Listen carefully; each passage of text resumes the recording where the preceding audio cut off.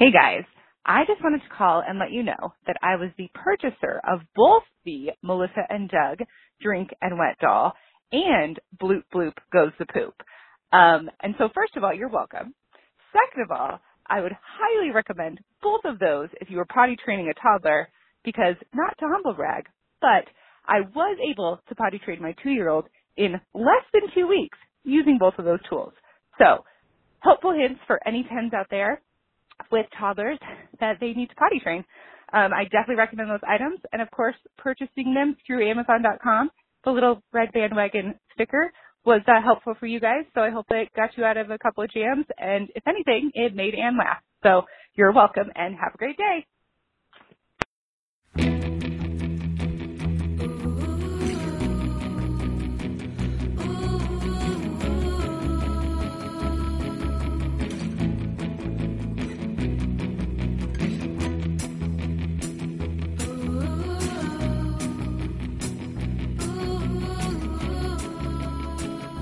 Welcome aboard the Little Red Bandwagon, your twice-weekly podcast about the podcast Too Beautiful to Live.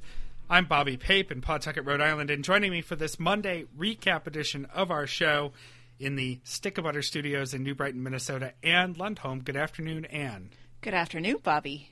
And joining us, a special guest co-host in, well, let's just call it the West Hollywood Studios, because that sounds awesome, in West Hollywood, California, Mike Farnan. Hi, guys. Hi, Mike. Mike, thank you for joining us. It's nice to finally have a great Mike on this show. Mike is joining us this week for a couple of reasons. One, because Anne and I are sick of all of our other co-hosts. Mm-hmm. And two, because Mike was the first winner of a Little Red Bandwagon wagon full of loot. And he's going to open that for us live, or at least live to tape, on this show. He doesn't know what's in it. Anne and I don't know what's in it, and we're all going to find out together. But first, I've got some LRB business besides that, followed by our Week in Review housekeeping and how to get involved.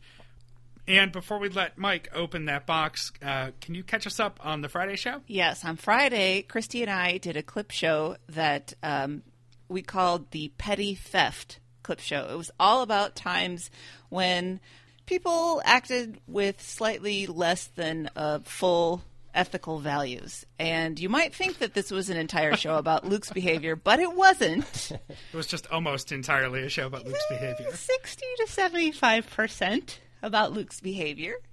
But we found some fun things, including a couple of Luke classics and a couple of things that I had never heard before from the archives. And we talked about candy a lot, as Christy and I always seem to get around to candy somehow on our shows. And we had a good time. Yeah, and the show picture of a cactus coming out of the front of a pair of clown's pants alone is disturbing and interesting, and it won't make any sense unless you listen to Friday's show. Except you can know that that was Christy. Okay, that's a good point. If you have a clown with a cactus penis, that is Christy. Now, Christy's not the clown, it's just associated with Christy. Right. Thank you. Go listen to the Friday show, as always. But especially these Friday shows. And you put so much work and planning into those clip shows. They're the highlight of the month for me with LRB, mainly because I don't have to do anything for them. They just magically appear. Yeah. I guess without Frizzell here this week, I get to be the extra lazy host. You deserve it. Quick Simpsons Watch update.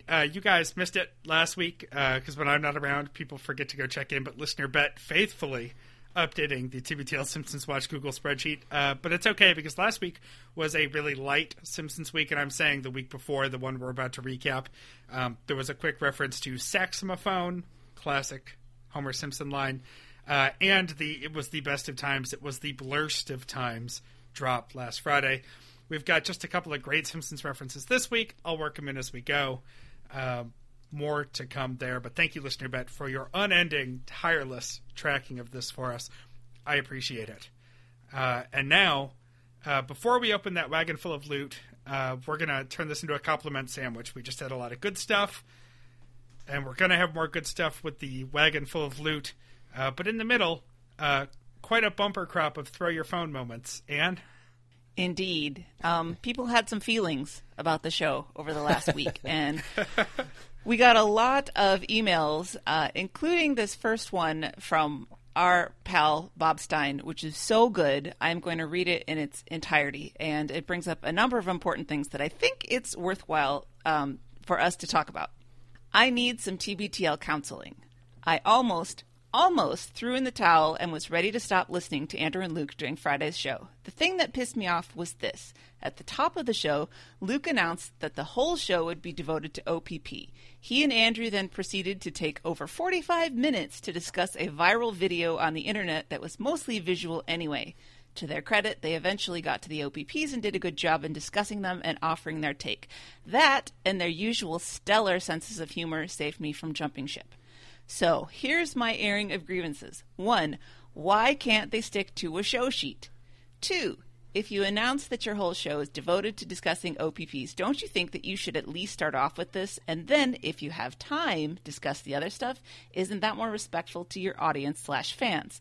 3, why the hell would you discuss a viral video that you have to describe in detail, and that is best left for people to see? This seems like a real waste of radio podcast time. 4, this is my opinion. I'm sure other listeners would not agree. Somebody, and that could be Luke or Andrew, needs to be more of a producer on the show and keep them on track. I think it would make for a more interesting podcast if some kind of agenda was nominally followed. So, some advice. How the heck do I keep perspective and still listen to the show?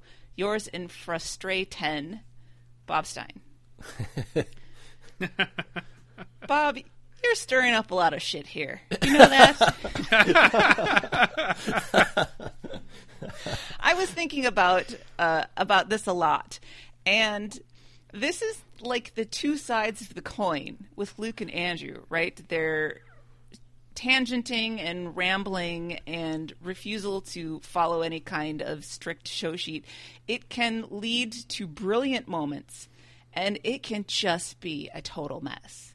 And you never know which one it's going to be. And I guess we have to figure out if we are willing to take the crap in order to get the gold that comes. I mean, I was just a couple of weeks ago when we had Andrea Ballard on, she mentioned that role play, the Joe Biden role play that they did that one time that really made her a 10. And I went back and I listened to it, and it is so funny.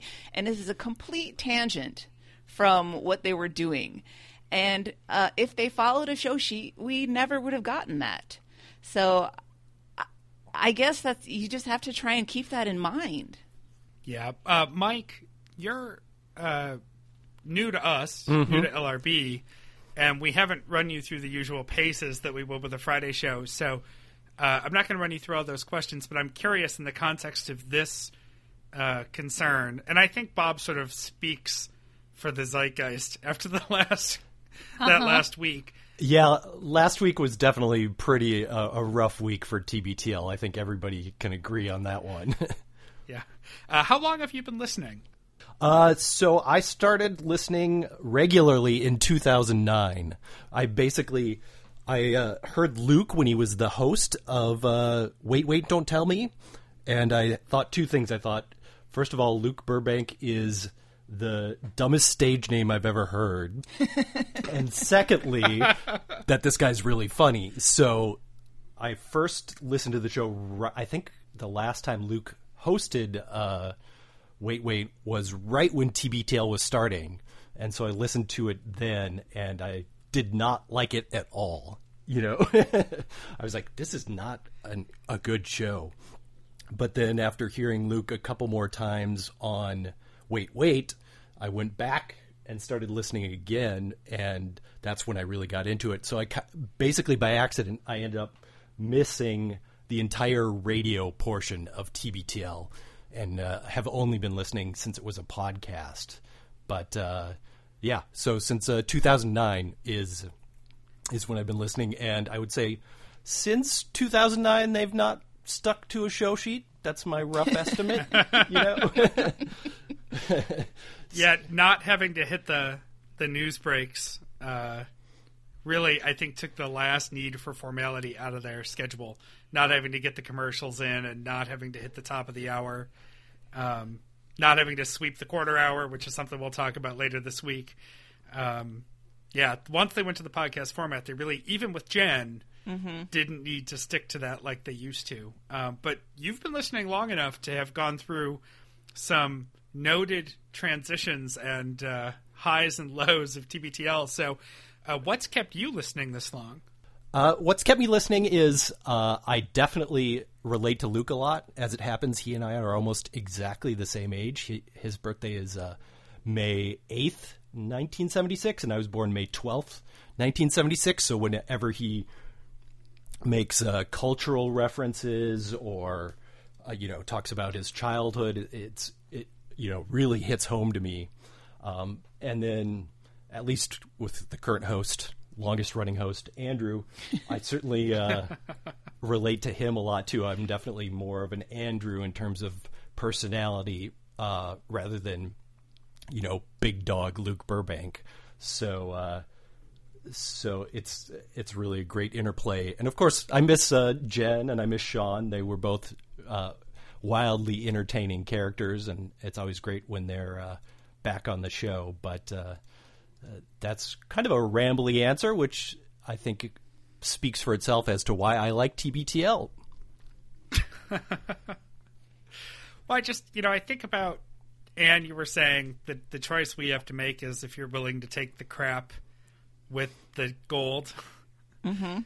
And it's kind of like thinking about no one cared when Babe Ruth bunted kind of stuff. It just, not every day is going to be a gem. Right.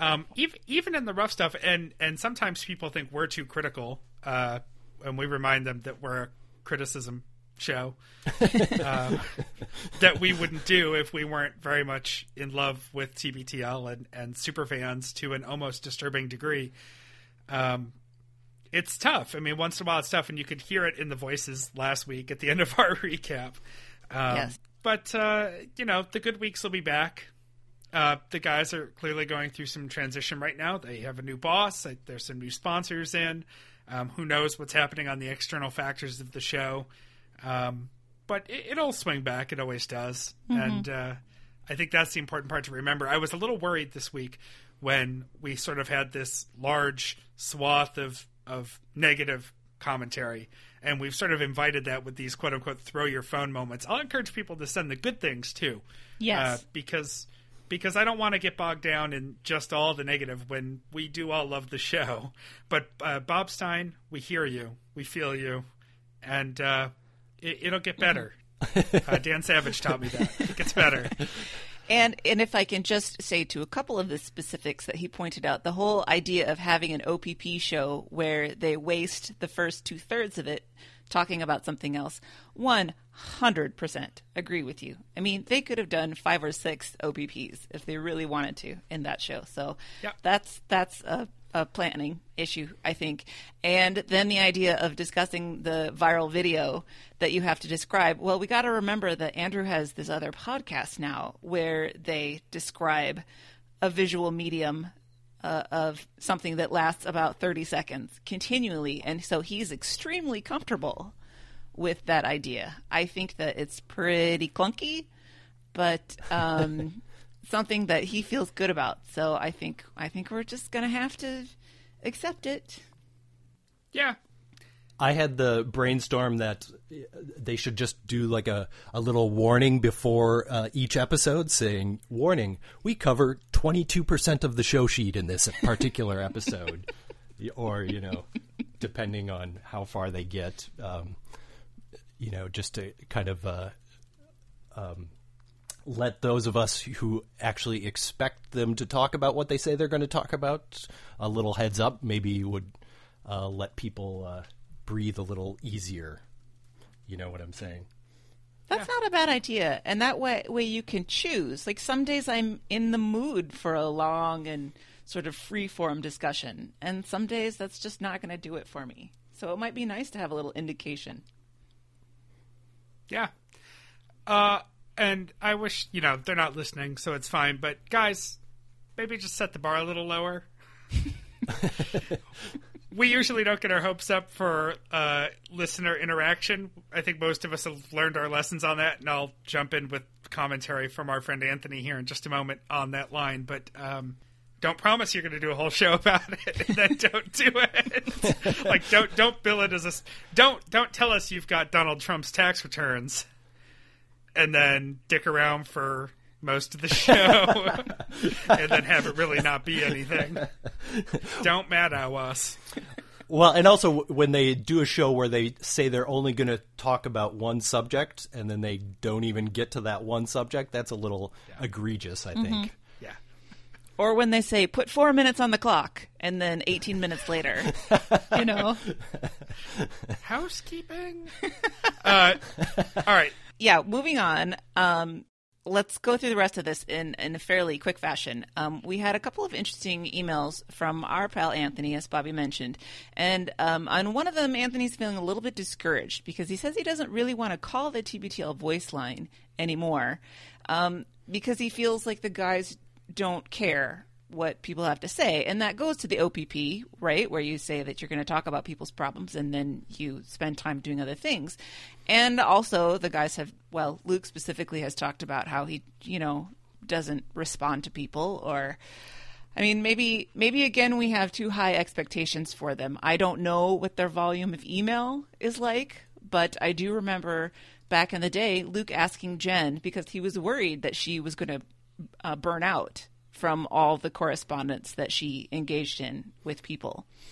So, I mean, I guess we have to sort of look for the sweet spot there that is something between them not ever acknowledging people and then them killing themselves to interact with people. And I think that listener interaction is what makes the show. It's really what I look forward to is the emails and VMail segment, and I get very disappointed when they decide that they don't have enough time for it and they just, push it off till tomorrow. Like, you know, their hour discussion of Andrew's phone plan problems is more important than what the listeners have to say. But I don't think that it's intentional. I think they do care, but I think that they're both not Jen. So, and she sets the bar so high for that. Yeah. I want to give the guys a little bit of credit. I think just because of Andrew's level of audio, they have been playing more voicemails than they ever used to. Yes. Not all of them, and they'll never get to all of them. But I actually am impressed at the way more listener feedback's getting into the show in that medium. I don't know. I'm sure it's a deluge every day to go through that inbox. But I give them some credit there. In that way, it's trending up. Yes, I agree.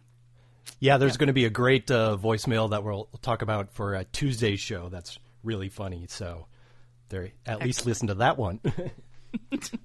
Yeah. Continuing on, we had a second quick note from Anthony where he's saying that he's really pleased about the political talk on the show. He was feeling that sort of since the election, they had tried to rein themselves in so much. You know, Luke and Andrew had a couple of discussions about how much political talk is appropriate for the show. And Anthony was very happy that they talked about the Rachel Maddow thing and the McDonald's Twitter and Julian Assange, because he doesn't want to be in this happy fantasy bubble, I guess. He wants Luke and Andrew to talk about the real world when the real world happens. And I think they're still trying to figure out the balance on that. I mean, I think they don't want to bum each other out as well as bumming the listeners out. And so I would expect that there would be some more experimenting with that in the days to come. I'm with Anthony on this. They need to sort of be themselves. And if that's what's burning them up, I mean, these are unreasonable times, so they need to be unreasonable. Can we do the fun feedback? We got a lot of week to recap, but I want to make sure we get the fun feedback in. Yep. We got an email from Megan, who took a short trip to L.A., to Mike's stomping grounds, and she sent us a note. She said, I just had to share the preponderance of TBTL moments that culminated in my short trip to Los Angeles. So here's what happened to Megan on this trip. She flew into Burbank, which has some obvious connections. She said she went to Rock and Roll Trivia Night, which had her thinking of you, Bobby. Then one of the questions at Trivia Night was, until age 8, Liv Tyler thought she was the biological child of this musician. It was one of the only questions that she knew the answer to because of TBTL. And then she says, on my flight home, I started to get a strong whiff of food that one of my fellow passengers was consuming. I ignored it at first, but it was a strong smell, so I looked up, and wouldn't you know it, it's a bag of Duke's meat sticks. Power out. So there's definitely a TBTL convergence in Megan's life. Yeah. And she didn't mention it, but she flew a red-eye with 2 layovers, so she immediately thought of Susie Burbank. Right. Landed about 400 miles from her actual destination. And Yeah. Just perfect. took a bus back. yeah. And we had a lot more feedback on our Facebook page this week. We've run long on the Throw Your Phone moments, so I won't include any of that. But there have been some good conversations and really good posts by people this week. So if you haven't been over to our Facebook page in a while, please come and join the fun. Very good. Now, on to the heart of the matter here. Mike, one of the reasons, not just for your stunning commentary, that you're here this week, and your 2 legs. Let's not get over that. It's nice to have a 2-leg Mike. I am a 2-legged individual. I admit that. Our current mic is getting a little worn around the edges, so we're shopping for a newer model. Yeah. He's been scooting his cart into trouble over at the H-E-B. Those are his hopping grounds. Mike, you've got a wagon full of loot over there. I do, and it's quite substantial, actually. It's a big priority mailbox, and it's pretty hefty. I have no idea what is in it, but should I do the deed and crack it open? I think you should. I think the whole world is waiting. All right. So let me cut this open here. Do we have a drum roll? Well, now that you said it, I guess we will. Yes. Okay, so we got some Tim's jalapeno potato chips. Excellent. Some Theo chili dark chocolate. I love dark chocolate, so that's awesome. It's a darn good baseball cap. Nice. Which I assume is from the convenience store right by Andrew's place. So that's awesome. Think it could be from anywhere else. Yeah. Some salted caramels. Again, looks delicious. Some applets and cotlets. Applets and cotlets.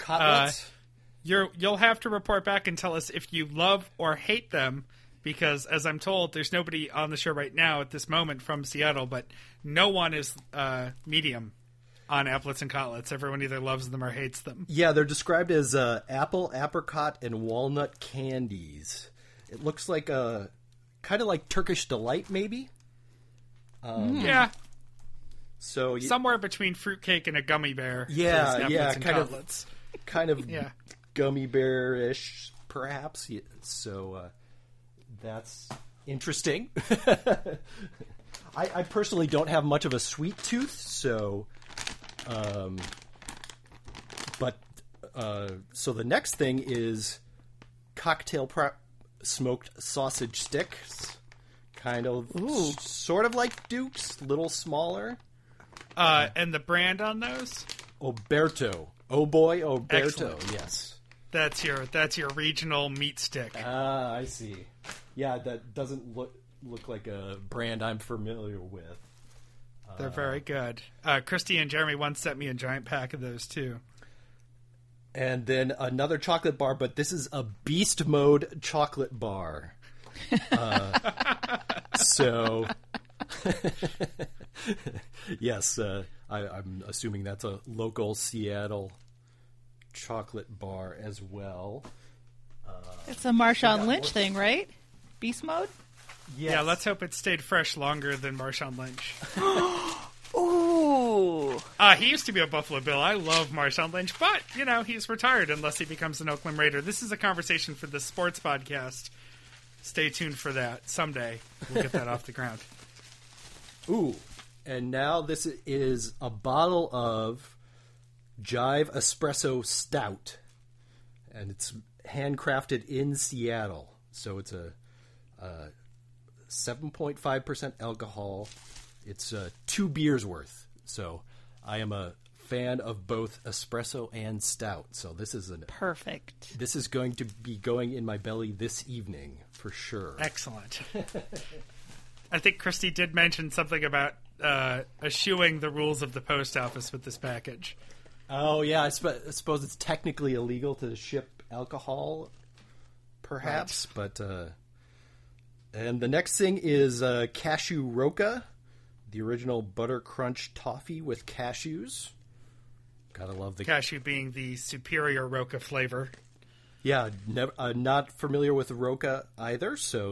But I love cashews, so that sounds delicious. I have a can of Cashew Roca on my desk that I'm looking at right now that I pick at on special occasions. Next is also in the cashew genre. We have the Sahel Snacks Thai Cashews, which sounds delicious. I'm just impressed that this package has a cashew genre. Yes. They've got a theme going here. I mean, my God, this is like Mary Poppins' bag. You pull a lamp out of there next? I'm getting towards the bottom, but the next thing is a darn good vinyl sticker, which is awesome in itself. But the thing I'm noting about it is there's still the price tag on it, and it's $4.99 for this 2-inch or 3-inch by 3-inch sticker, which seems a little pricey for a branded sticker from a convenience store. But still, that's love the darn good, or excuse me, darn good. I should probably pronounce it correctly. Okay, we're not in a position to judge the price of that sticker, but you can get your Little Red Bandwagon logo sticker, 3-inch diameter, for $8 at littleredbandwagon.com. Is my sticker criticism cramping your game? Well, I mean, ours supports your favorite podcast, or at least your second favorite podcast. Yeah, ours are artisan stickers. It goes to a good cause. Okay, so the last thing is there are some coasters from the Port Townsend Brewing Company. Yeah, so some coasters from the Port Townsend Brewing Company and a glass also from the Port Townsend Brewing Company. So I wonder if Christy, like she talked about on Thursday's show, bought this or stole this. I was wondering exactly the same thing. I'm going to go out on a limb here and say that she stole them. That would be my instinct. It appears to be unused or certainly very well washed, but yes, that would be hilarious if she did a little 5-finger discount on that. So, and that's it. That was the final item. So thank you, Jeremy and Christy. Those are some excellent gifts. I'll like take a picture of them or something and send it to you guys so maybe we can post Sounds it. like we've got a show picture. Exactly. So awesome. And Mike, we want to thank you for your service with the archiving project. Well, thank you so much. You are not just a winner of the raffle, you are a winner in Christy's heart. Well, my basic method for archiving is I will ask Christy to assign me a week, and then I'll wait roughly 2 to 3 months, and then do that, and then so winning the raffle was basically an accident. I'd completely forgotten about the contest and just realized, I haven't done my archiving in months and months. I should probably get this taken care of. So it was by pure chance that I happened to submit right before the first raffle. So I'm glad I did, because now I have all this great stuff. Well, congratulations, and very grateful to archivists like you that make those clip shows I don't have to do any work on possible, among many other great things. So many things in there from Christy and Jeremy. The next winner will be getting a Loot Crate from another one of us, and so on every month. We're all looking forward to putting together our crates, and Christy and Jeremy have set the bar pretty high for the rest of us, and we'll all be competing to match or outdo them. So that's what you're in the mix for every time you archive for LRB. And with that, we really should get started with our week in review, Anne. Monday, number 2335. Can you use that word in a sandwich? Luke introduces Andrew as his longest-running non-sausage missing co-host, to which Andrew replies that he actually missed the Wallingford Wurst Festival that happened recently. And come on, Andrew. Doesn't your love of sausage make up for your distaste for being with people? This is your thing. Sorry. You caught me on a sip of coffee. I should have known better. So Andrew has a headache that he says just descended before the show started. He says it's weird because he doesn't normally have these kinds of experiences, probably caffeine related. He took some Advil. He's all ready to go. I'm very glad that he let us know his medication regimen. Luke says that he doesn't get headaches very often, as an adult especially. He's had a couple of migraines, but other than that, nothing really. But he says that he had several per week when he was a child, and he thinks that's probably due to all the running around and rough playing that he did as a kid. And he also says that crying a lot would lead to a headache. Does this make sense to you guys? As an emotionless man? Yeah. I've never thought of headaches and crying necessarily going together personally, but I suppose, Luke's mind is a mysterious place, so it's not the strangest thing I've ever heard. Yeah, I sob pretty regularly, but I never think of the headache in that moment. Well, I am familiar with this, crying until you have a headache. If I can tell the story of the first time I ever went to see a therapist, which, as you may guess, involved a lot of crying, and I was in college, and things had gotten pretty bad for me emotionally, and finally my mother said, you have got to go to university counseling services. And so I did, and I made the appointment, and I was sitting in the waiting room, and a man came in and called my name, and this threw me for a loop, because my issues were so much about sort of my body and my feelings of self-worth and my level of attractiveness and stuff. The idea of talking to a lady about that would have been hard, but to talk to a 40-year-old strange dude was just beyond me. And I thought for like a second and a half, maybe I just won't say anything. I'll just sit here and pretend not to be me, and eventually he'll go away. But I found that I'm not that kind of person. I couldn't do that. So I identified myself, and we went in and we sat down. I sat on the love seat, and he said, so what would you like to talk about today? And I could not answer him because I had that lump that feels like a tennis ball that gets in the middle of your throat. And I couldn't force any words past it because I knew if I did, the dam would break and I would just start crying. And he asked again. He's like, we can talk about whatever you want. I had nothing. And he said, well, there must be a reason that you've come here today to talk to me. And I said, I'm so unhappy. And then I cried for 50 minutes, and it was not the pretty cry. And then he said, I think that we should talk again next week. Can you come back? And I said, uh-huh. And at this point, I had cried for so long and so hard that my face swelled up. Like I couldn't really blink my eyes very well because everything was so swollen, and my head was pounding, and I've never quite felt anything like that again. And then I left, and I was walking across the quad, and I ran into my roommate, who's many wonderful things, but she's not a keen observer of human emotion. And she was like, hey, you want to go get some lunch? That would be fun. And I'm like, uh-huh. So that was what happened the first time that I went to therapist, which is why I still go today, because clearly I had a lot of work to do. But so when Luke talks about getting that headache from crying, that is definitely something that I know about. And then the last time you went to therapy was like an hour and a half ago. Uh-huh. And No so, No not crying. Now let's not talk about 2 weeks ago because that was pretty bad. But we take it 1 week at a time. So you didn't get a headache 2 weeks ago, though. You just had. No. Okay, that's good. No, that first time was that was an emotional dam bursting in a way that I have never felt before or since.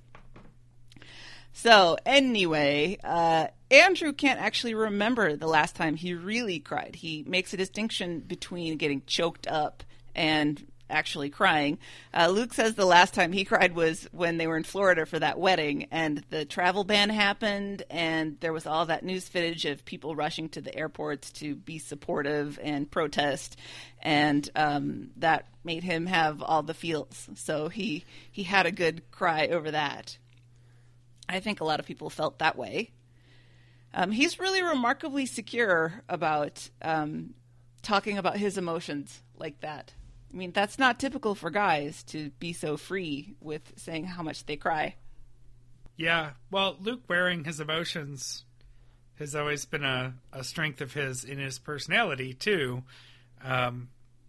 We've talked recently, and you guys talked on Friday, about how he's not afraid to make himself the villain of his stories. Mm-hmm. And I think the same is true that he's not afraid to make himself the vulnerable of his stories. It goes to the core of, I would say, 6 or 7 of his 10 stories. Yeah. Yeah. His 10 stories and variations thereof. Yeah. And let's end this particular topic by Andrew saying that the headache is making his jokes not funny. That's the reason. They move on to the annual St. Patrick's Day hate rant. We get kind of a new wrinkle in it. You know, usually Luke says how much he hates St. Patrick's Day because it's amateur night, but this time he says he hates it because all the bros use it as an excuse to go out and party, which is the truth. And then they get mad at Chicago because they did the parade and the river dyeing and all the partying on the previous weekend. And when Luke looked up the day of St. Patrick's Day, it was actually on Friday. So really, they should have been, partying as we record this episode. Right. Is his contention. So they're both pretty upset about that. And they talk about it more on Tuesday, this particular subject. My only thought about this was that I have mentioned before, one of the bars I host trivia in is a pseudo-faux Irish pub called Fat Bellies in downtown Providence, which is a bar I love, and I love the staff, but being very close to Providence College and Brown and Risdene, you wouldn't think the Ivy League kids can party, but they can, trust me. I went up, and we were only open on the first floor on a weeknight, but I sneak up to the second floor to use the bathroom because it's clean and the door locks and I'll have a little more privacy. And so even if I just need to use it quick, I'd rather just do that and stay out of the riffraff bathroom downstairs. So I run upstairs and I notice that in the men's room, a giant chunk of wall is missing. And this place is rough. Especially on Friday and Saturday nights, it gets really busy. There's a DJ. It's the kind of place where things break, and it's fine. And it's the kind of thing that, especially on St. Patrick's weekend, that's going to happen. There's just going to be some of that. But all I could think was, it's not even St. Patrick's Day yet. And it was after I heard Monday's episode, and I just thought to myself, all right, I'll give him a little bit of slack about his shaking his fist at his cloud on this one. The bar is already falling apart, and they still have to get through the whole next week. I did notice that the walls in that bathroom are painted red, and in a couple of other spots there were strategic patches made out of red duct tape. Oh, that's classy. Yeah. Because I think they're just not going to bother trying to repair it until after next weekend. No. So, fine. Well, they end this discussion. I didn't put it in the notes, but one of them made a Fireball reference, and then Andrew had to go into a thing about how he and Vives went to the Wolverine movie Logan, and how in one scene Logan, who is supposed to be a bottoming out alcoholic, has an empty bottle of Fireball, and Andrew is upset because he says that no self-respecting alcoholic would drink that when they were bottoming out. To which I say, Andrew, buddy, don't read some Bukowski and think that you understand alcoholism. You don't know. I believe, as the drop has taught us, I like to drink what people always drink when they day drink, which is what the fuck ever. Any alcohol seems like a good idea when you're looking for alcohol. Didn't some listener suggest that, I guess Logan is a limo driver, so maybe he found that in the back of his limo from some guest he was driving around? I think somebody speculated as to that's where the Fireball may have arrived from, which I thought... Sure, why not? Sure, somebody's putting a lot of thought into that, so... If this movie had been made 10 years ago, it would have been Jägermeister. Right. Yes, yeah. My favorite little touch in this whole episode was the story that Andrew told about Genevieve, where Genevieve was, quote, on the street corner, which I thought was interesting phrasing, waiting to cross the light, and she was next to a couple, and the man said, "We don't cross against the light, Gail. We're not millennials." Which is fantastic. Yes. As somebody who works at a university, and the instinct for self-preservation does not kick in for those kids when they're in college. I can't believe that more college students don't get killed just heading out into the street whenever they feel like it. Yep. And so, I'm with you, and never say that your significant other, especially if a lady, is on the street corner. Street corner. Just recast that anytime you feel the instinct to say it. The top story for today is that 5-year-old Edith Fuller from East Oklahoma is going to go to the what's the actual name? The Scripps National Spelling Bee. She outspelled 50 other kids in her district, and the winning word was Janana. And didn't you know as soon as Luke said it that this was going to be a disaster? It's just, there was no possible way that Andrew was going to be able to spell this word. Not that I knew how to spell it, but it was just a doomed proposition there. They're really quick impressed. On the buzzer, though. Yeah. Real quick on the buzzer. That was good. They're very impressed that Edith is competing against kids who are almost 3 times as old as she is. And then for whatever reason, Andrew decides that he's going to try and spell restaurant, which he also cannot spell correctly. But I don't blame him because I think a lot of people get hung up on that one. And he says that spelling is probably not so important anymore. He thinks that it's more important in this society these days to have a creative brain rather than to be a good speller. And Luke says that language and spelling is actually a type of intelligence, and I would just say aptitude. I think it's an aptitude, just like sports or music or anything else. Some people are just better at it. Yeah, I'm a terrible speller. I'm so bad I can routinely confuse autocorrect, where I have to try a word 3 or 4 times before autocorrect can even figure out what it's like. So I certainly related with Andrew when he couldn't spell restaurant out loud. Well, that's when it's a pub or a bistro or a cafe. Sometimes not being able to spell just leads you to a more descriptive word. Well, what Andrew is taking from this is that he hopes that parents aren't pressuring the kids, that this isn't a stage parent kind of type of situation. And they talk about how in general spelling bee kids just seem like really nice children, and Luke says he hopes that there's no Cobra Kai faction of the spelling bee, which I thought was great. I'm trying to picture a spelling bee stage mom because we were flipping channels the other night, and I guess they gave the the mom from Honey Boo Boo, a new TV show about her. She's going to lose a bunch of weight and get her life together, and they're making a show about that. And That's what I see when I see Stage Mom. So I'm having a real hard time picturing the spelling bee version of that. I don't think it's quite the same. Well, they mentioned it, and I think they've also used a couple of drops from it, but there's that documentary Spellbound, which is all about the spelling bee, which is a fantastic documentary. I highly recommend that. And it did seem like there were maybe a few parents in there who could be described as sort of the stage mom type, perhaps. But on the whole, it seemed like most spelling bee kids seemed like actually relatively normal kids for the most part, so I don't think Andrew has too much to worry about. They're just not quite old enough to be getting beaten up for this yet. Yeah, exactly. Yeah. Well, Andrew says that he has no, quote, recollection of a school spelling bee, which I thought was just totally endearing.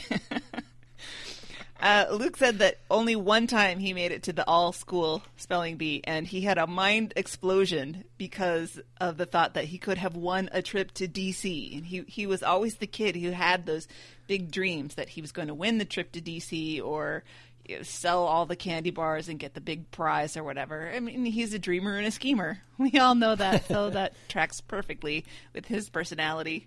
Then Andrew goes on to his Oh Andrew story of the week. Day, hour, who knows, where he had this encounter at the grocery store, I think, with the Girl Scout selling Girl Scout cookies, and he really liked her. He thought that she was outgoing and cute and a cool girl, and he wanted to buy some cookies from her, but he didn't want to carry them around the grocery store, so he figured he'd hit her on the way out. And when he came out, she had been replaced by an awkward, not cool Girl Scout who, Andrew, who really wasn't paying attention, and he wished that the cool Girl Scout was still there, and he could have purchased from her parents, but as he says, quote, "I'm not in the business of buying cookies from adults." I actually buy most of the cookies I eat in a given year from adults. Only one time a year do I buy them from children. Mike, I'm interested in the note that you have on the run sheet here, because this is the future of Girl Scout cookies. Yeah. So my niece is a Girl Scout, and every year I just get an email from her saying, "Go to my webpage and buy cookies from my webpage," which kind of seems like cheating to me. You know, I think the guys kind of talked about it a little bit on the show. Is part of the whole selling thing is getting kids to kind of, come out of their shell and learn how to interact with people. So to just email somebody a link always kind of seems like, isn't that kind of not the entire point of selling Girl Scout cookies?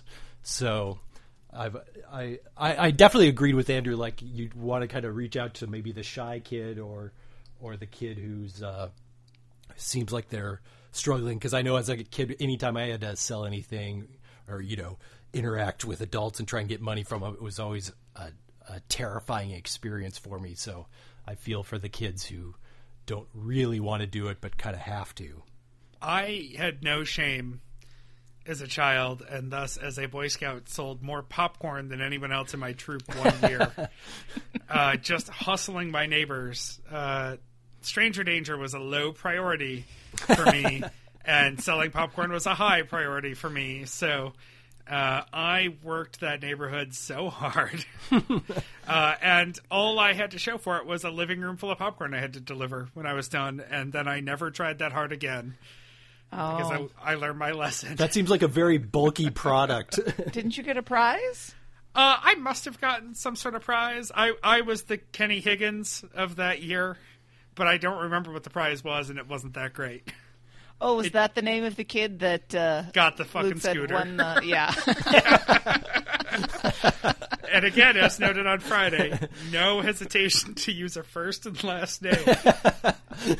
So, for once, it wasn't Peter Williams. That's all. Right. Luke does mention that he was a hustler as a kid. He wanted to sell that popcorn. Or, I mean, he was never in Boy Scouts, right? But he wanted to sell those candy bars or whatever it was. And I guess it's probably just another sort of part of what makes makes up the chip on his shoulder, is that he was upset at those kids whose parents did the work for them. You know, maybe they brought them to the office and sold them to their coworkers there. And I don't know exactly what Walter's office setup was, but I'm pretty sure there was no option to sell candy bars at the sign shop. So Luke feels that injustice keenly, obviously.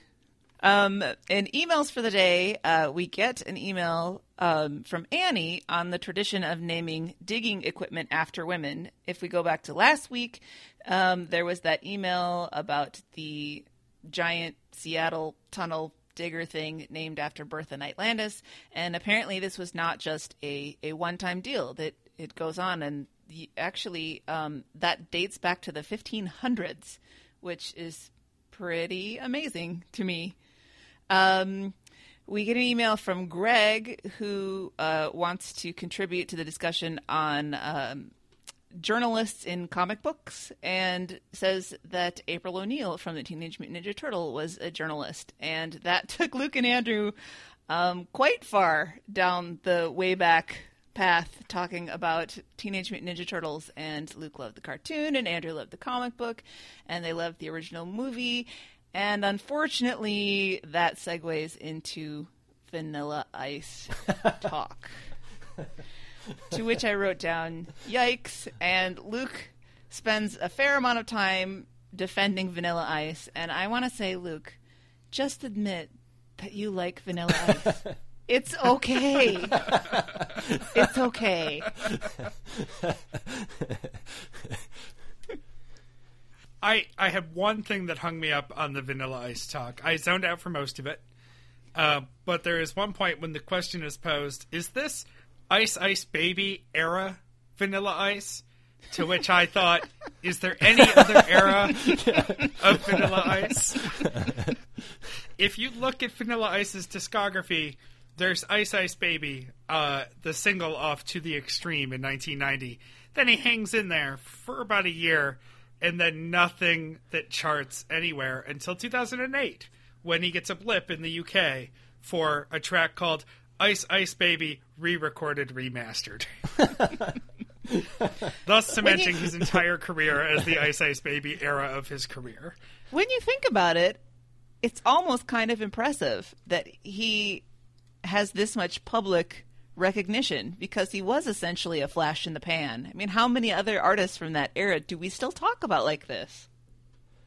Yeah, he's really the ultimate one-hit wonder for a song whose only redeeming quality is that they ripped off the bass line from Under Pressure. So, yeah. We need one hit, and then LRB will be set for life. Just wait for those royalties to start rolling in. That's right. And that finishes Monday for me. Yeah, Mike, why don't you take us through Tuesday? Okay, Tuesday's show is episode 2336, and the title is That All For You? Or is, that, all, for, you. So the show starts off with Luke playing an even shorter version of the Isn't That for Techno Geeks and Spreadsheets drop, only now he's playing the absolute smallest section of that clip that he can possibly do while triggering it manually. And so he's really, really Burbanking that joke, if we can call it a joke. And he's going to give Andrew a stroke. Yeah, and Andrew... So then Andrew actually confronts him about it and wonders why Luke, who has said on many occasions that he has anxiety about playing drops and the quality and the volume and the duration of drops, why this doesn't bother him at all that he's doing this. And Luke says, well, since I'm controlling it and doing it on purpose, that doesn't cause anxiety. And then Luke ends up admitting that he can't tell when Andrew is fake laughing at his jokes, which will come up again at the end of the week on Friday's show. And then, and you had the note, I didn't really catch the Black Mirror reference, but there was sort of a side comment. Somebody should do, or a Black Mirror, I guess, should do an episode about rage podcasting, because they were talking about the idea of Andrew doing all this fake laughter, but then just having a completely straight face while he was doing it. So that they were thinking of this Black Mirror episode where it was some DJ or somebody who was rage laughing, and then had that anger face. Well, I can't watch Black Mirror. It's too scary. Yeah, I haven't seen that show at all, so I didn't follow that reference. But and then next we get a new drop from listener Bill in Toronto. The new drop is Life Hack It Buddy, which is spliced together from several different clips, so it has a very weird kind of rhythm and tone to it. What do you guys think of that drop? It's like a ransom note. Yes. You know, like it's cut out of different newspaper fonts. Yeah. It has an interesting quality to it. I haven't decided if I like that drop or if it's really annoying, or if it's, one of those things like the 7 stages of grief where you just kind of eventually learn to accept it. But I'm sure we're going to be hearing that many, many, many times in the future. Yes, they both agree that it is a terrible drop, but they say that it's fast growing on them. And Luke makes an analogy to the world's ugliest dog contest, and those dogs are ugly. It's almost always that Chinese crested dog that wins that show. Those things are amazingly ugly, but I guess it's so ugly that it gets cute after a while, and they're thinking that's what's going to happen with this drop. Yeah, that actually brings up something. The show pick for that day is one of those ugly dogs, and it's a very cute ugly dog. So if you haven't checked it out, definitely look at the show pick for Tuesday's show, because it is a very funny picture. After that, they talk briefly about mental illness and how people today who have psychotic breaks and hallucinations, now generally it comes in the form of like the CIA is watching you, or they talk about the revelation that the CIA hacked Samsung televisions and could use them to listen in on people, and how that could really confirm the fears of psychotic people. This is just another ploy by Big Tinfoil. Yes. We've seen it before. We're going to see it again. I think the whole point about the people that suffer from paranoid mental illnesses is that they don't need confirmation that they're being spied on. Yes. I mean, if anything, is there reverse psychology here? If the mainstream media is reporting on it, then it's a lie. It must be a lie. Yeah, maybe they talk about how, prior to the digital age, people thought it was ghosts or religious spirits that were spying on them. So maybe now that they think the mainstream media is talking about TVs, maybe they'll go back to ghosts or spirits or something like that. I'm pretty sure the CIA is just a front for the Illuminati anyway. Freemasons rule the country. Yeah. After that, we go back to some more St. Patrick's Day talk. Listener Mike from Chicago says that people always celebrate St. Patrick's Day the weekend early. And this, of course, infuriates Luke, and they talk about nobody should celebrate any holiday early. And then Luke says, oh, by the way, I already have my Halloween costume planned. He and Carrie are going to be Jan and Wayne Schuyler from the Tim and Eric Awesome Show. So that sounds like a really obscure costume that absolutely nobody will get, but he seems pretty jazzed about it. I know. Is it a good costume if nobody knows what it is? If you have to explain it all night? I've had that before, where one year I dressed up as Carl Hungus from The Big Lebowski, and went to a big party, and I think one person got who I was, and I thought it was really clever, and so the whole night I was kind of sulking and in a bad mood because nobody got my brilliant costume. So I foresee that in Luke's future.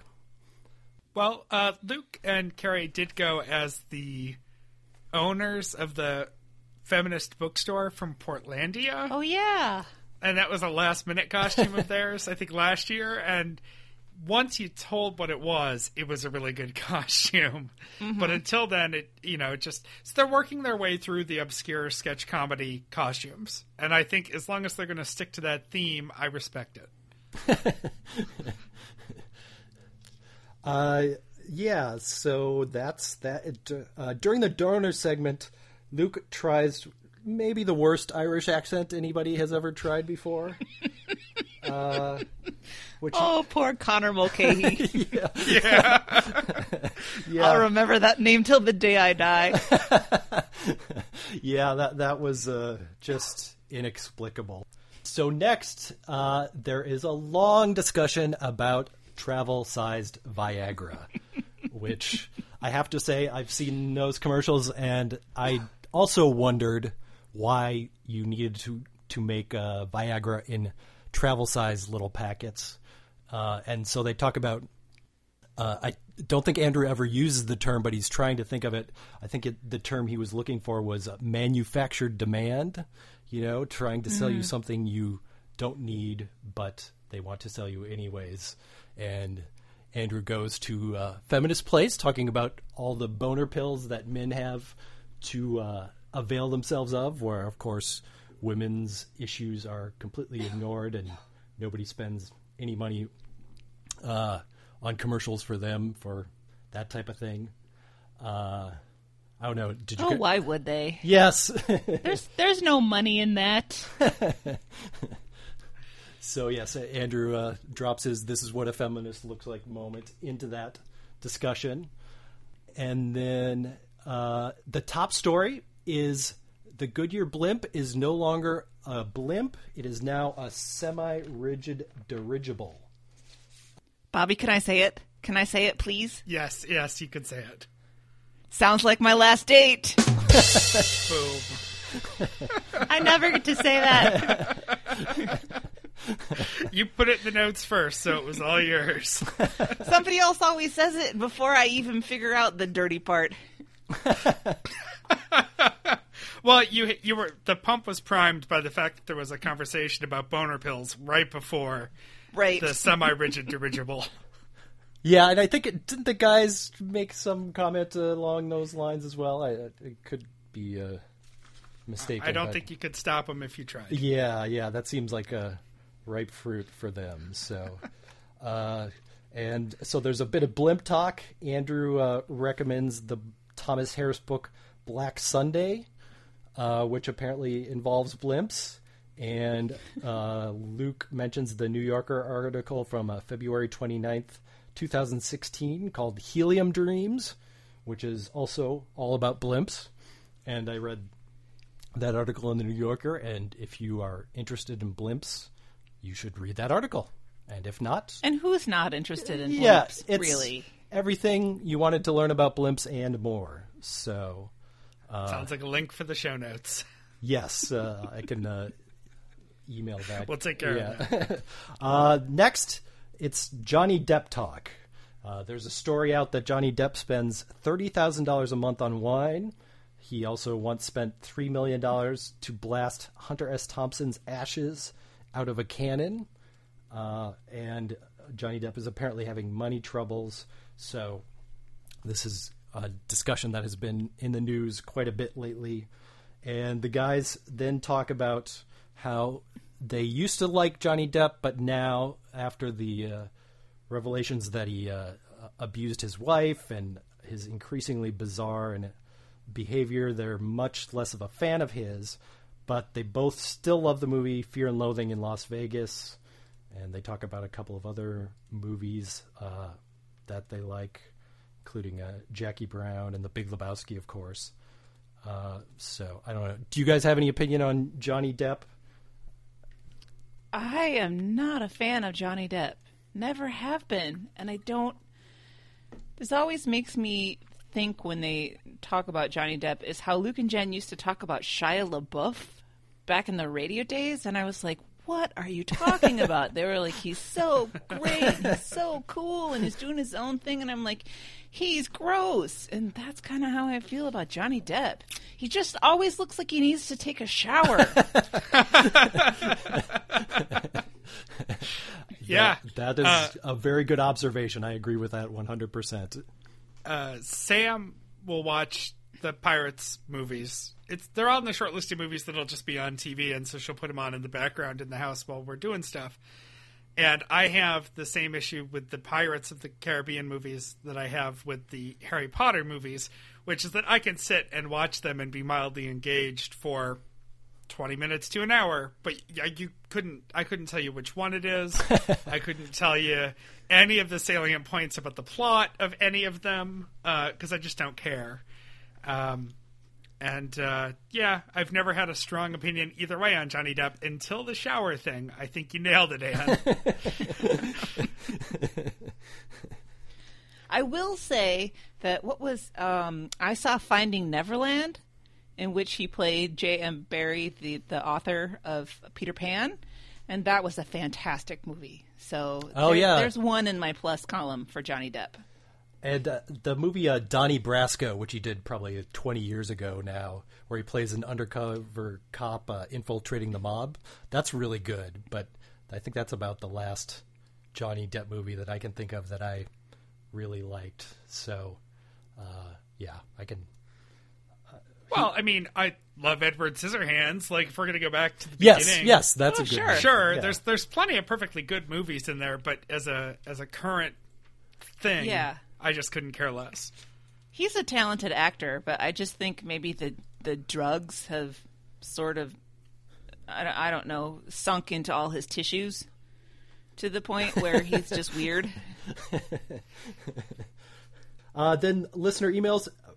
Luke actually mentions this very podcast in that his LRB created Daytime Emmy Award winner stamp is sitting on his shelf by his desk, and he also spent a long time to find bookends that he just got that are from Germany, which seems inexplicable. That but not the expensive bookends. No. Yeah, I'm just looking at my desk right now, and my bookends are a coffee mug, actually for the I Doubt It with Dollamore podcast, and a roll of gaffer's tape. Imported from Amazon. Yeah, see, even I don't care how design-minded you are. I don't think doing a deep dive to find the perfect bookends is really the best use of anybody's time. So that's agreed. Then we get an awesome voicemail from listener Rich in Philly. Listener Rich in Philly went to a drive-in and ordered 4 Big Mac Juniors. I guess his normal order is 4 Big Macs, but he was feeling restrained, so he only ordered 4 Big Macs. But then when the person at the window said, "Is that all for you?"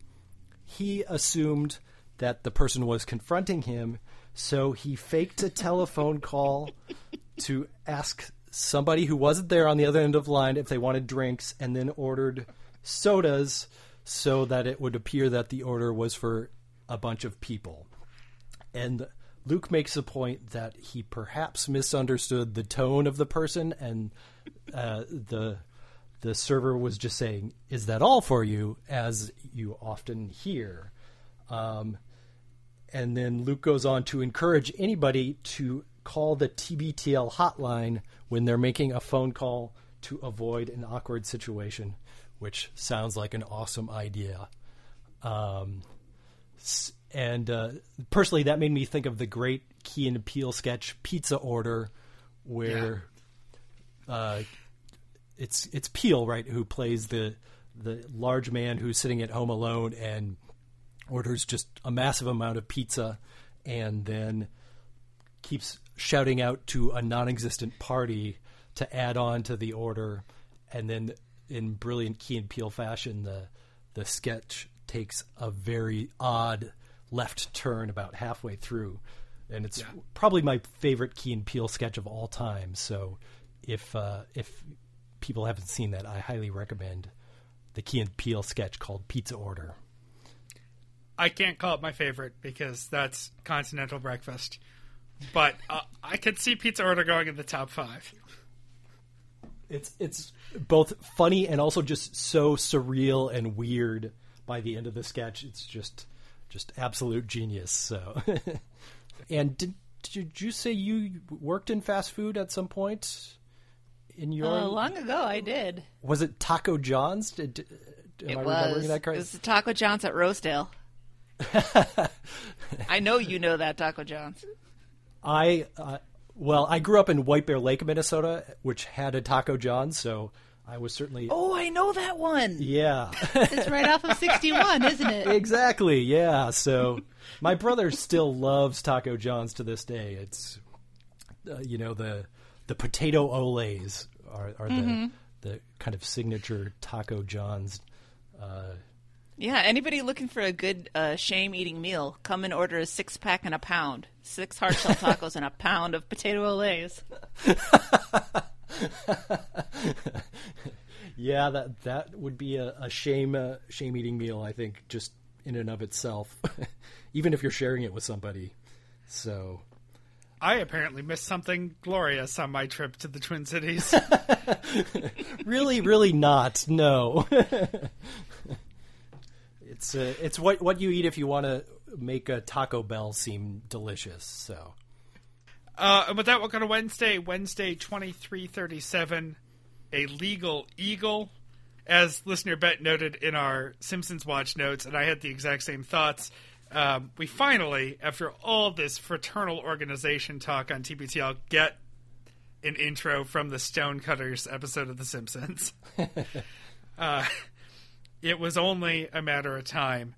And we open with conversation about the gleification of the world, which everyone except Genevieve seems to agree about, with a boom of the musical influence on TV and pop culture. And Anne, you brought that to the table this week to our conversations with the TV show that you are nerding out about. Not to steal from another 10-7-10 show. Oh, yes. My very favorite show, which I have mentioned before on this podcast, is Crazy Ex-Girlfriend, which is a full musical. They write 2 to 4 original musical numbers for every episode, and they're parody numbers. So it's not your average run-of-the-mill musical. It has 2 seasons. They're both on Netflix, so if anybody wants to check that out, watch 2 episodes, and if you don't like it, then we can't be friends. Sorry. And that's a show that overcomes... I haven't seen it except for the clips that you've sent, so I've seen a handful of the musical numbers. A conversation that started because of a conversation about UTIs because of my cat, so that was delightful. And yes, that's directly relevant to the musical number you sent me. Yes. This show overcomes both a terrible name and the fact that it's on the CW. Yep. So, I mean, if it changes anybody's mind, it was supposed to be a half-hour comedy on Showtime, so it was built for a Showtime audience. And then when they decided to drop it, it somehow got picked up by the CW. And you look at the title and you look at the premise and you think it's just, a CW show about pretty 20-somethings who are bad actors. And it is not. It's so funny. That's my pitch. I will give it a try at some point. I told you I need to get through the backlog of NCIS reruns again, but at some point right. I will get to Crazy Ex-Girlfriend. This is the night after the taping of the show that Andrew and Genevieve are going to be officially inducted as Eagles. Andrew is excited to finally have access to the members-only pull tabs, which leads to a tangent about Luke buying all the things that he couldn't afford or get his hands on as a kid, including a members-only jacket.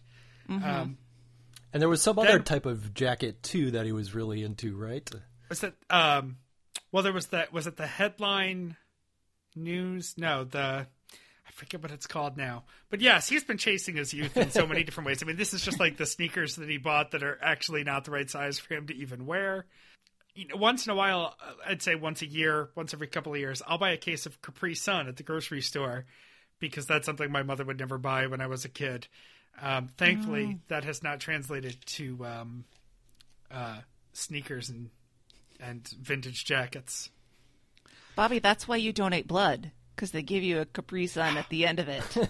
That's a good point, although I used to do a lot more blood donations, and we only got off-brand juice. I don't remember ever getting a Capri Sun. I need to give blood near you after I go to Taco John's. I think that the sodium levels would be way too high. Yeah, I think that disqualifies you from giving blood once you have that stuff in your system. So, why are there potato olays floating around in this bag? We are reminded that the big hang-up and the reason Phyllis Fletcher couldn't become an Eagle is that you have to affirm that you believe in a, quote, supreme being, and even the Eagles running the ceremony say, even if Diana Ross is your, quote-unquote, supreme being, which I really liked, you still have to say something, and it's got the same level of anxiety as a verbal yes in the exit row of an airplane for Luke.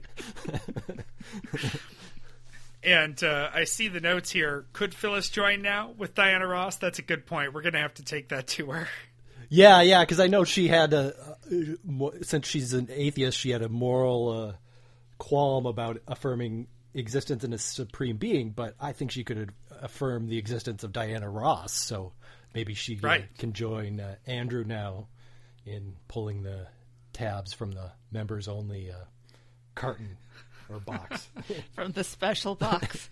Yes. The problem with Phyllis is that she's too nice and too altruistic, and so she would see through any shortcutting on the virtue of that question, whereas Genevieve and Andrew have absolutely no problem short-circuiting that question. This is all about spirit of the law versus letter, right? Right, and exactly. Phyllis is firmly on the side of the spirit of the law. Phyllis, you need to be a strict constitutionalist when it comes to your Eagles membership.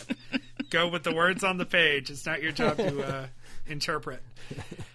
I would say the highlight of Wednesday, and maybe even the highlight for the week, is the Technotronics Techno Geek with Spreadsheet Donors of the Day. Yeah, I definitely am into that song. That's been one of the better donor songs in a long, long time, I think. Well, and Luke clearly woke up with a great idea and spent all morning following it through. It's times like this that I'm glad that we're all helping them do this for a living. Yes. Yeah, because that's the kind of magic that wouldn't make sense to anyone else listening, but to true listeners, regular listeners, that's a reward right there. I hope they stick with it for a little while longer at least, because I want to hear the payoff on that. We get a new sponsor on Wednesday from Dashline Password Protection. It's the encryption thingy where you log through them and they make all your passwords, and it's not just trying to outsmart your ex-wife on iTunes. Can this possibly be a coincidence? After the previous week's password talk? Yeah, I don't know. Can they turn it around that fast that they could get a sponsorship? Or was this already sort of in the chute and it just happened to come out now? I would guess that the Dashlane people have some kind of social media person who searches for people who are talking about passwords and then uses that to do some ad buys. That would be my guess, but it would be weird for Luke to go on and on about not having more than 3 passwords when he knew they were going to get sponsored by a password manager. Or maybe it was all an elaborate setup for the sponsor. I love that you're giving them that much credit. Yeah, that seems like a level of planning that has never existed on this show. Top story Wednesday, Rachel Maddow's pulling a Ron and Don, swept the quarter hour just rambling with the Trump taxes thing, only to reveal basically nothing. I don't think we need to reanalyze the analysis of this. I think we're probably all in agreement that it was painful, and it is also the only time in many, many months I've watched the first hour of Maddow, so I fell for it. So it worked. Yeah, I did the same thing. I don't normally watch her, and I did, and I thought it was terrible and overwrought, and I pretty much agreed with everything that was said on TBTL.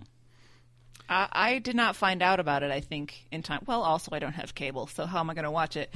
But I just kept thinking about how much it was like Geraldo and the whole Al Capone's vault thing, where it was all build up, get the viewers, nothing. Yeah. Yeah.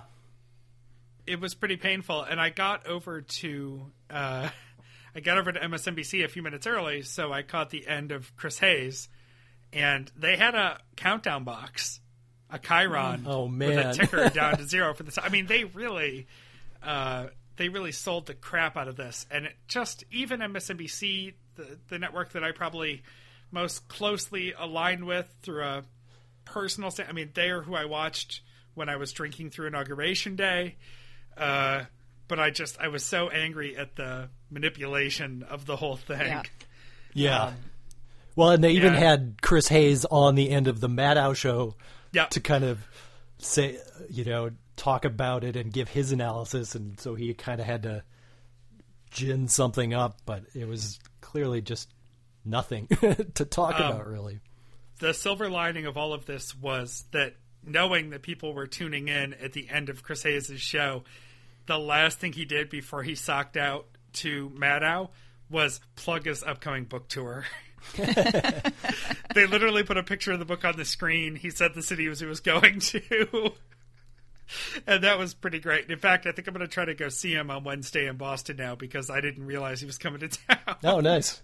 So it kind of worked. I mean, I've got the book on pre-order because, if you're 10 and you write a book, let me know. I'll buy it. But, and I read his first one. But I just thought it was really funny that I don't know if he had pre-planned to do that at the end of the show or not. But then when all this happened, I mean, he seized the opportunity, which was good.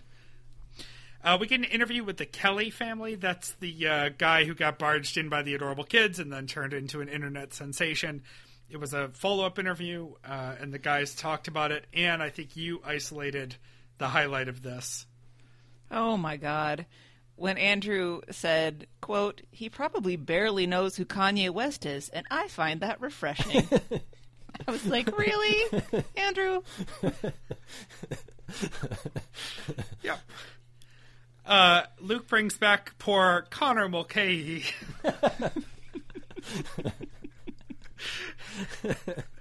And there's conversation about how he could do a great video game monster voice, but Luke says he's failed at even approaching those kinds of gigs in the past because he can't hold an accent long enough to record a whole set. He That is true. He can only do a character that sounds like Luke Burbank or maybe Bill Clinton. And then we get a text from Sammy, Luke's brother Sammy, about ASMR. Which opens up to a lot more ASMR talk later. No, I'm not going to do it. I was going to whisper it, but I'm not going to be that guy. More on ASMR to come. Then we get a voicemail from a listener following up on station ID talk, because apparently that was hot enough that we needed feedback. And she just reads through the WBEZ station ID, which is a perfect example of what they were trying to do last week. Mm-hmm. Didn't she do it by memory? She did do it by memory, which is impressive. If I still lived in Buffalo, I think I could do the repeaters for WBFO. I couldn't do the ones here because Rhode Island has a couple of repeaters, but I mostly listen to GBH, and I just don't pay that much attention. What's weird is KCRW, which is this public radio station here in Southern California, which Andrew used to work for, they have like 4 or 5 repeaters. So it's weird that he never mentioned that one on air, since it's literally the station he worked for. And yeah, well, and then this jumps into a surprisingly deep conversation, a little unexpectedly, basically of Luke being jealous of all of his famous friends. And the context here is that there's sort of a class of NPR types that all got in the NPR ranks around the same time. And if he had stayed, he thinks he could be as big a deal as an Ari Shapiro or a Rachel Martin, who is actually not my favorite. Nobody tell her I said that. Not that she knows who I am. He thinks that if he had sort of stuck with it, that he could be sort of a mid or top tier NPR host now, and momentarily forgets the fact that he hated his NPR experience the first time around. Right. As he says, he quit when the general manager told him that he wasn't allowed to talk about his armpits on the air. He said, "This is not for me," and left. Right. He'd still be placating the Kenny Chesney fans if he had stayed on NPR. And I'm just glad that we all recognize that pretty quickly. And then we'll just end with a proverb. Everything has an end except sausage, which has two ends. Andrew, please don't overthink this. You just got to go with it. And Thursday? All right, Thursday, 2338, deadening deets. Luke is in Portland at the Hotel Deluxe, as per usual. Andrew is now a member of the Fraternal Order of the Eagles, and they talk about now how circumspect does he have to be when he's talking about them? Can he talk shit? And what is their level of comfort and exposure to technology? He says that some VP person at the Eagles has listened from time to time, but probably there is not much chance of him getting called on the carpet for talking about the Eagles. He says that he got to pull tabs not from the special box, the members only box, because that had been kind of worked over by the time he got to it. So they pulled tabs from the Fast and Furriest box. Which, of course, makes Genevieve bring up her theory again that Andrew is, in fact, a furry. Oh, goodness. And they talk about that for quite a long time, I thought, and went directly into the top story for the day, which was that McDonald's had a pinned tweet. This is the McDonald's corporate account, had a pinned tweet for 20 minutes that was criticizing / making fun of Trump and his tiny hands. And so is this someone who's just a disgruntled employee who had access to the password, or was the account hacked? If it was hacked, wouldn't they have done more? Yeah. Well, for me, I said this was kind of a close to a throw your moan moment, because Andrew kept insisting that the tweet was poorly written, which it wasn't. Well. But he was very adamant about it, and it was just a bizarre moment where it didn't seem like he really understood the tweet, but it's a tweet. Tweets don't have, flowing prose or anything like that. So yeah, I mean, the grammar wasn't great. This is probably not someone who got A's in English, but it was understandable, and the intent of the tweet was quite clear. Mm-hmm.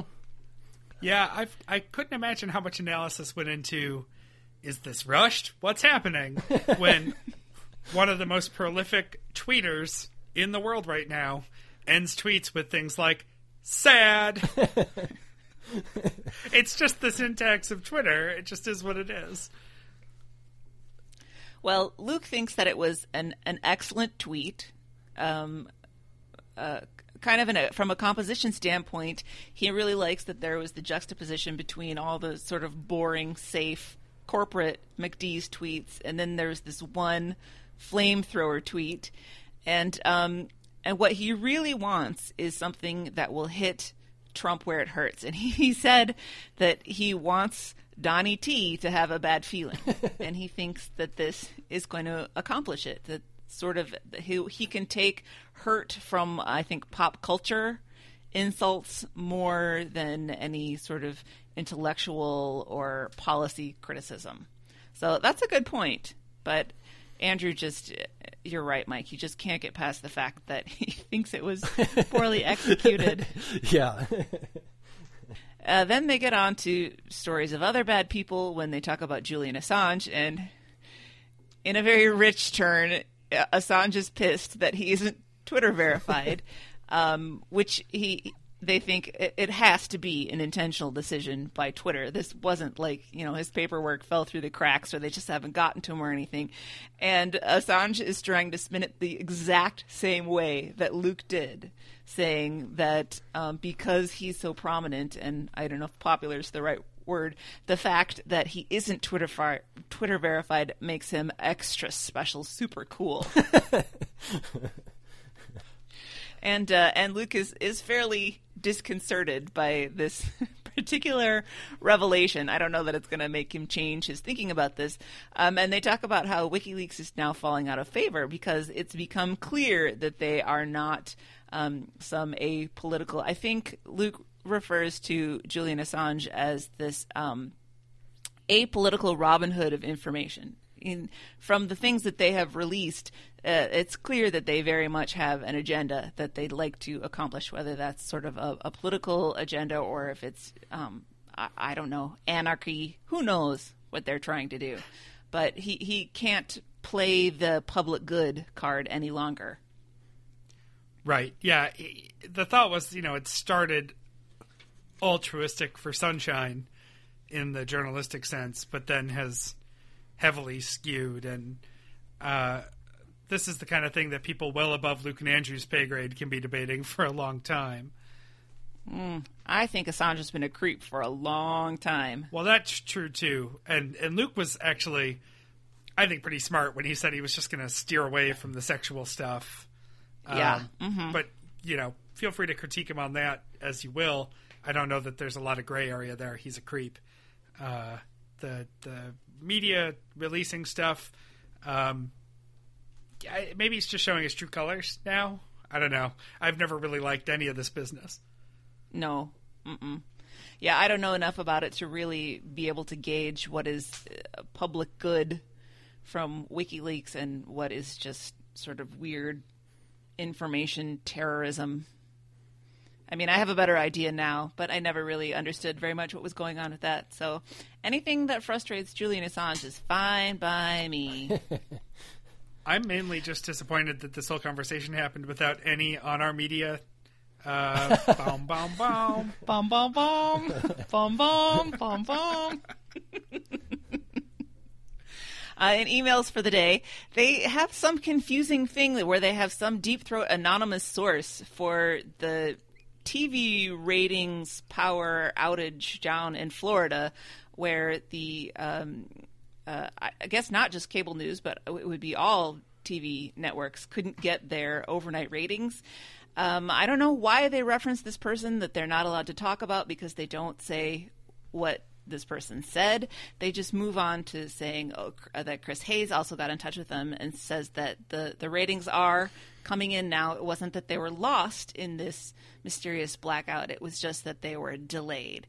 And then they talk about their feelings about their own ratings and how it's kind of liberating not to know what your ratings are, and how Andrew at one point was very obsessed with TBTL downloads, and Luke had to tell him to just put the numbers down, because no good is going to come from obsessing over them and trying to find patterns in them. And as a data analyst and statistician, I say, how dare you? Pick the numbers up, Andrew. And you put more effort into a report that you built for us on LRB's show numbers than I put into my last year of college.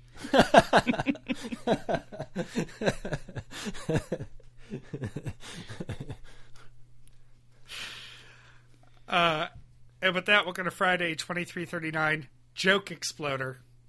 My personal favorite episode title of the week. We open with another Bart Scampson / Scompson reference. There's a couple of those this week, actually. Luke's still at the Hotel Deluxe, as we learn later in the episode, because of a certain phone call from housekeeping. And we get back into ASMR talk, but it is through a series of tangents that I did not accurately note in my notes, but Anne put into a specifically newly created sheet on our run sheet tracking Friday's tangents. So let's go in order, starting with Luke being in a good mood because he's just finished up with Livewire that's going on a 3-week break, leading to the first tangent, which is the ASMR version of Smash Mouth's All-Star, where everything except the breaths have been cut out. Which was genuinely unsettling. Yes, I found it really disturbing. Yeah.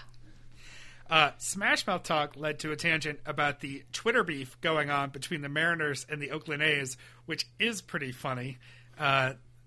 Burns have been laid both ways in that war, and the Mariners got a burn-in on the A's by lacing their response to one of the tweets with some Smash Mouth All-Star lyrics, which took a little bit of effort and was pretty impressive. That led to a conversation about the Oakland A's and Smash Mouth's Twitter beef from last year, which was talked about extensively on the show back then, and got wrapped up again here, which led to tangent number 4, which is, why do people keep messing with the song All-Star? I don't understand that either. And that is what brought us all the way back to our episode title, Joke Exploder, because Luke thinks someone should do a deep dive, a high dive on the song All-Star.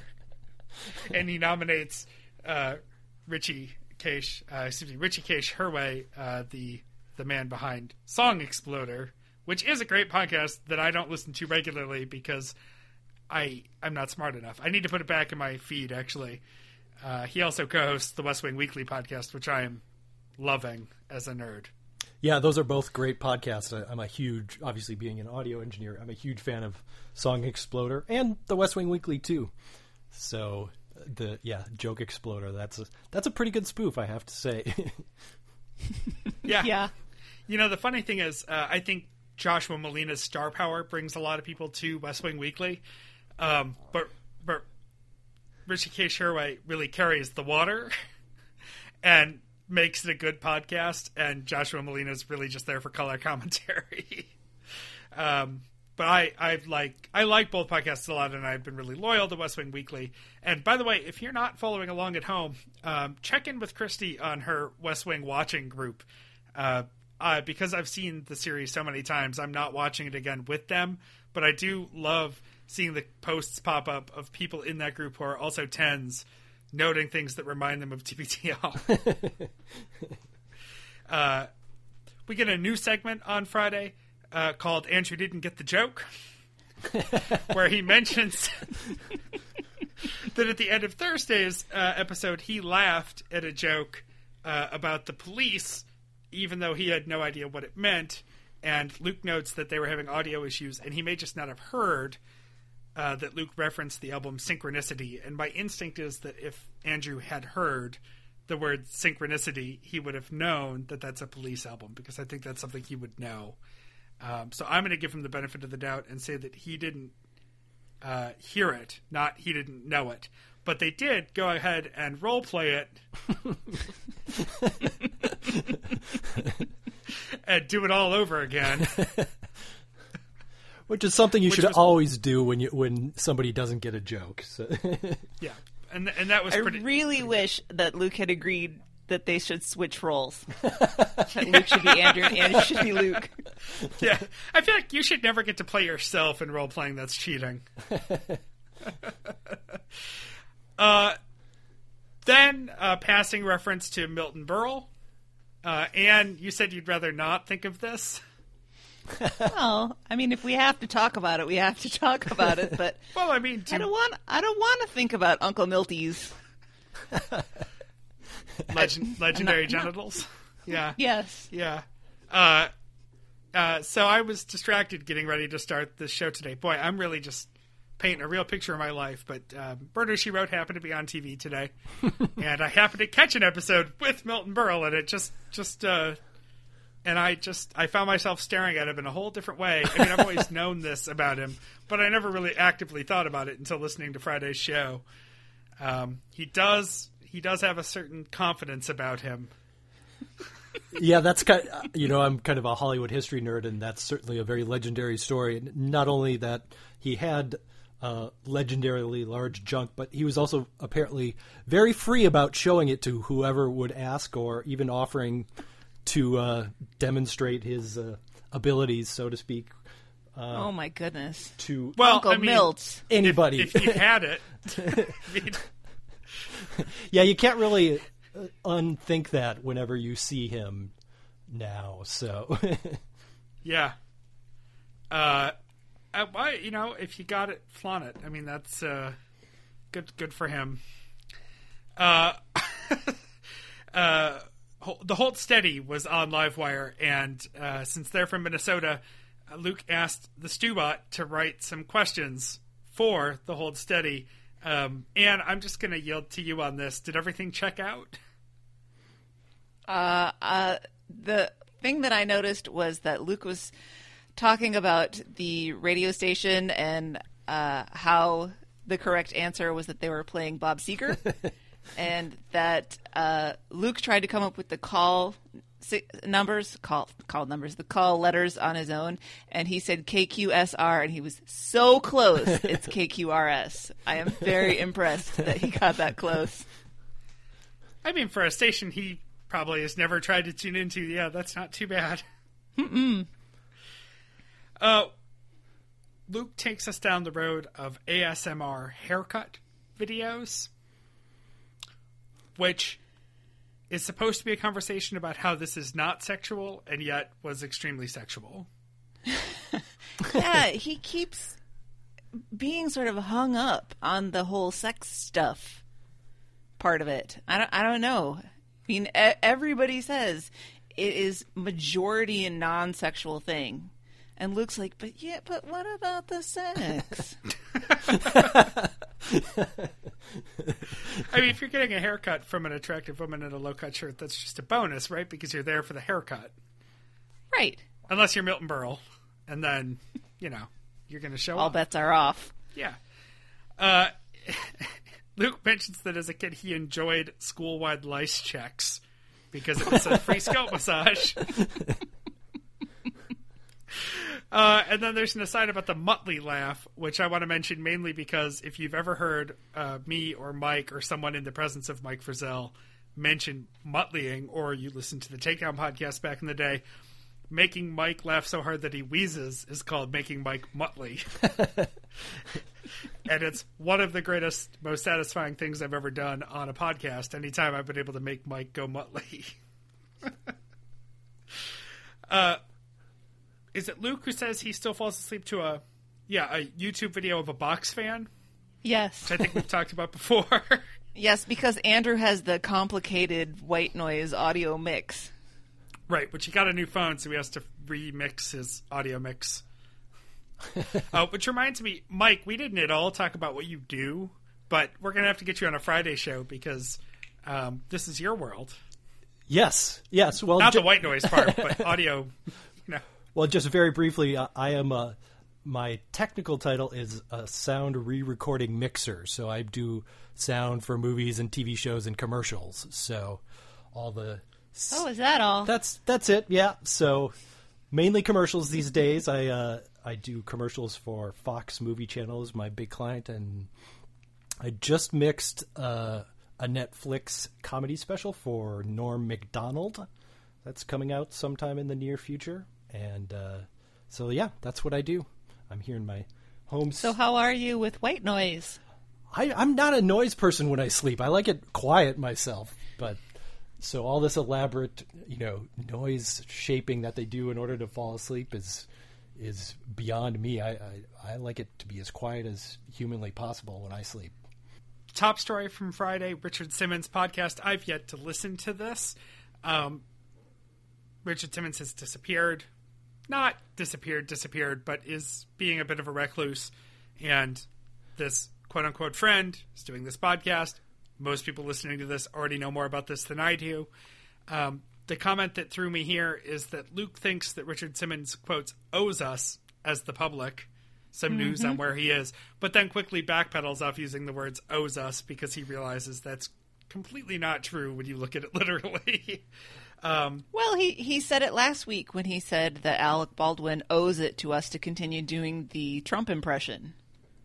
Right. Yeah, same So corner. clearly he has a something deeper going on here. Well, to stick up for Luke a little bit, I've listened to that podcast, and that's what the host of the podcast says in it, too. So it's not like Luke kind of came up with that on his own. It's weird because I think it's five episodes have been released now, and there's going to be one more. And in the fifth one, the host, who's gone to these great lengths to track Richard Simmons down, on one hand says, oh, Richard Simmons has the absolute right to be private and not interact with the public anymore. But then he does pretty much say, but Richard Simmons owes us an explanation as well. So it's not like Luke was coming up with this completely on his own. Yeah. I see a pretty simple thing here, actually. The podcast might be really good, and maybe I'll go listen to it at some point. When you live the public life, you live in a fishbowl. That's why libel and slander laws are different when you're a celebrity, because you've chosen to put yourself in that position. However, we don't have to be a dick about it. Right. Like, if Richard Simmons wants to go off and do his own thing now, as a society, we can choose to not be a dick. And that would be to Right. not invade his privacy at this point, if that's what he wants. And I think it's pretty clear that there are some mental illness issues at play. So I think people need to step a little lightly. And I listened to some discussion about this on another podcast. I have not listened because I did have some sort of, I wasn't sure how I felt about it. But on this other podcast, they were saying that maybe he just has compassion fatigue. He spent his whole entire life really making such emotional connections that are so important to so many people, as has been demonstrated in the podcast. Maybe he just gave all that he had to give, and now he wants a little alone time. Yep. And we could continue this conversation, but we're pretty long in the tooth, and it's housekeeping interrupting. Music for your weekend. Luke says the band Them, which was Van Morrison's early band, it's all over now, Baby Blue. And he notes that this is an appropriate choice because it's St. Patrick's Day. And Them is a band from Belfast. I thought it was a little weird to pick a band from Northern Ireland for this, but fine. Andrew brings Andy Schauf. Andy Schauf with Quite Like You, which he actually just stole from a listener named Matt. And then Megan in Horseheads, which is a beautiful little town just outside of Elmira and Corning in central southern New York, brings Chicano Batman's Friendship, parenthetically, is a small boat in a storm. That's your music for your weekend this week. Housekeeping! We'll sweep through housekeeping pretty quickly because we said we were going to be out in 5 minutes. So let's stick to that. As far as the Archive Project contest goes, I just thought of a great new slogan. Be like Mike. Genius. Right? Uh-huh. Don't you think that has a certain sort of flair? Be like me. You too can be like Mike. Mm-hmm. Please submit your episodes to the archive, and we'll get you entered into the next drawing, and you could get something really fun and awesome. So we appreciate all of the help that we can get. Please remember to use our Amazon link when you're shopping. We have lots of fun things that people are buying. LittleRedBandwagon.com/Amazon. On Earbuds and Earworms this week, Songs About Sleep. Songs about Sounds sleep. like... I couldn't help it. I couldn't go through the whole episode without it. I knew it was coming eventually. And for Nerd Out Loud, we're not sure if there's going to be a new episode. The latest episode is the one that Jeremy recorded with Ellie that is pretty special. So if for some reason you haven't listened to it, please do. She is smart and interesting and a really great young person. Way to go, Jeremy. You did something right. Yep. How you can get involved with the show, LittleRedBandwagon.com, on Facebook, Little Red Bandwagon and the Stens page. The show Twitter's LRB Podcast. And Mike, how can the world find you? You can friend me on Facebook. I'm friends with most of the LRB crew there. My Twitter handle is mfarnan. That's MFARNAN.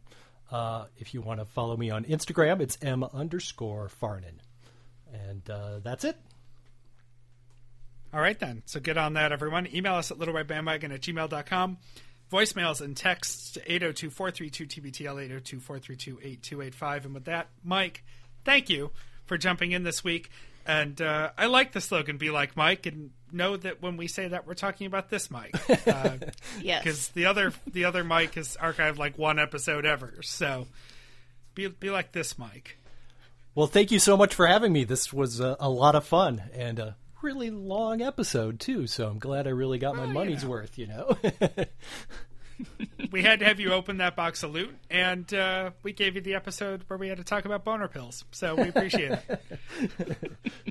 Yes, I'm going to be, drinking my beer, or my stout, and going nuts on the various food items, and wearing my darn good baseball cap here very soon. So, Yeah. So it's quite a picture. Mike, how excited should our future loot winners be about receiving packages like this one? I would say very excited. You know, this is both. Not only do you have some tasty food and some alcohol, but also some great specific TBTL related items that were brilliantly selected by Jeremy and Christy. So if you've ever hesitated about archiving, which should really be its own reward, but if you need a little extra encouragement, just think of all the great stuff you could get in your wagons full of loot. It was a leading question, and you answered it beautifully. And until next time, I'll get us out of here. This is The Next Party. And we love you, Jen. Nailed it.